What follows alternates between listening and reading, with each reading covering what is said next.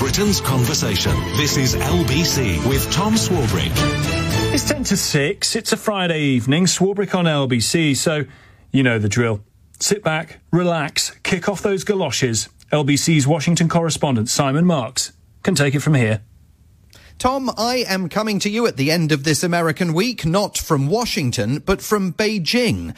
I've been here for several days, digesting some of the new realities in the US-China relationship, but also hearing, even from a distance of 7,000 miles away, the collective groan that emanated from many Americans when they heard the big news of the week. When I ran for president 4 years ago, I said we're in a battle for the soul of America, and we still are. The question we're facing is whether in the years ahead we have more freedom or less freedom, more rights or fewer. I know what I want the answer to be, and I think you do too. This is not a time to be complacent. That's why I'm running for re-election. What a build-up. Joe Biden's decision to formalise what we all knew was coming did not exactly lead to celebratory street parties across the United States.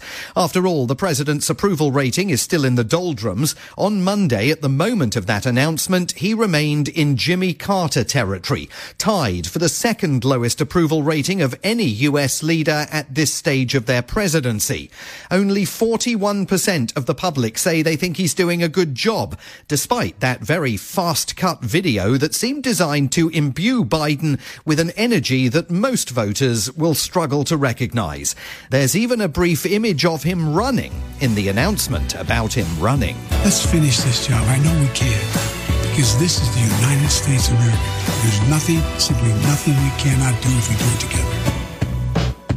I don't know if it was deliberate that at the end there, you can hear a bit of a heartbeat motif. But certainly Joe Biden is not going to escape questions about the age issue.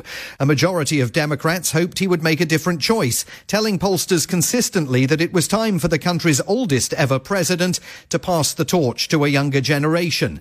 But Vice President Kamala Harris must now content herself with the fact that Biden's video includes numerous images of her, sending a message to the wider public that she's staying on the team despite her own underwhelming popularity.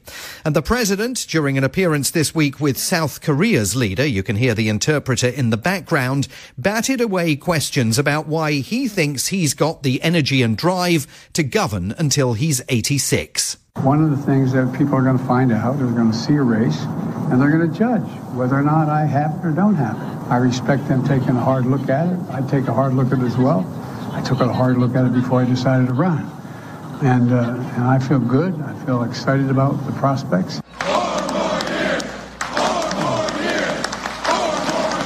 At an appearance this week before a trades union group to promote his handling of the economy, the president heard a little music for his ears.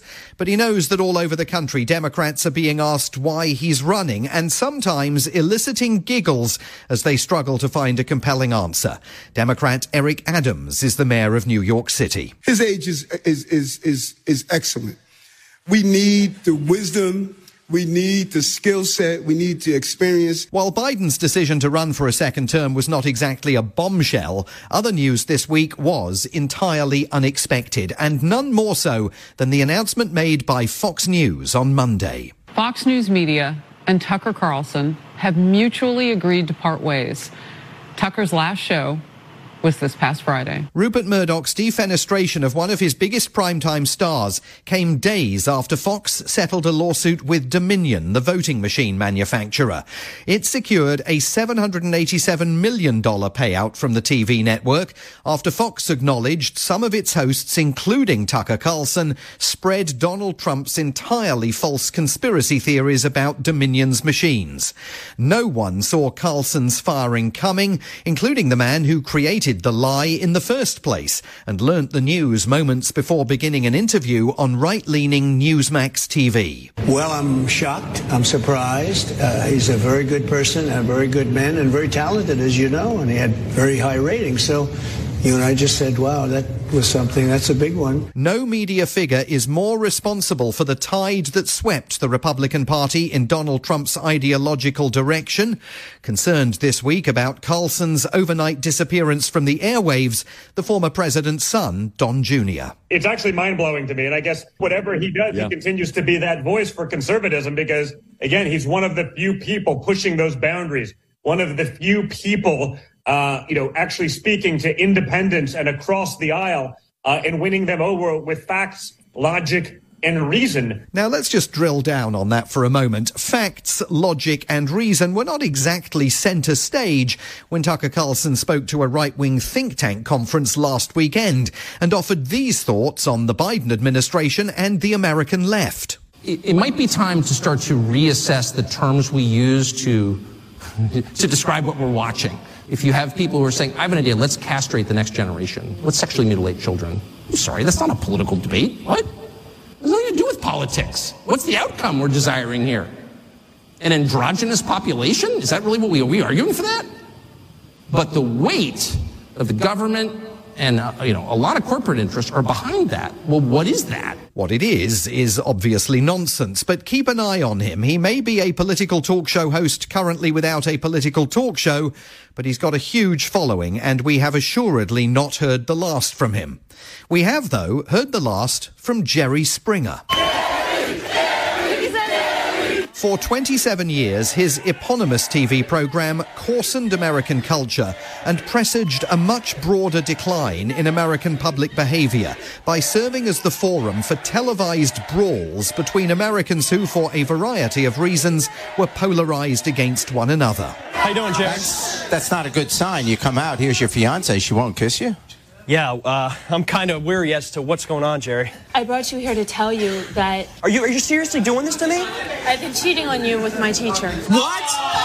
No. And the teacher turned out to be a woman.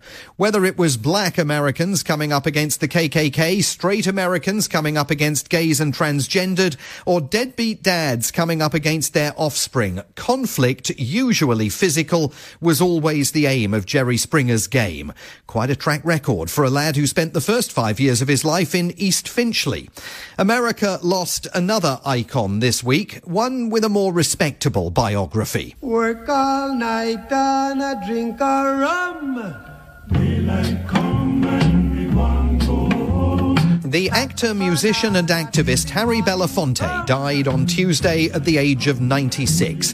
The Banana Boat song, released in October 1955, catapulted him to fame in a deeply segregated America. In 2011, he told National Public Radio that most people who popularized it didn't understand it. It's about men who sweat all day long and they are underpaid. And they're begging for the tallyman to come and give them an honest count. Count the bananas that I've picked so I can be paid. When people sing and delight and dance and love it, they don't really understand unless they study the song.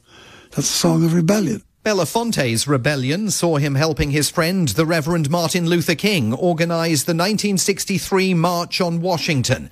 He campaigned for Nelson Mandela's release from jail and an end to apartheid in South Africa. He took on all comers, including President Barack Obama, whom Belafonte believed was insufficiently focused on improving life for America's downtrodden. His activism continued well into his 90s, and Joe Biden, who hopes still to be America's president when he's 86, said this week, Tom, that Belafonte had helped redeem the soul of our nation. Daylight come and we want go home.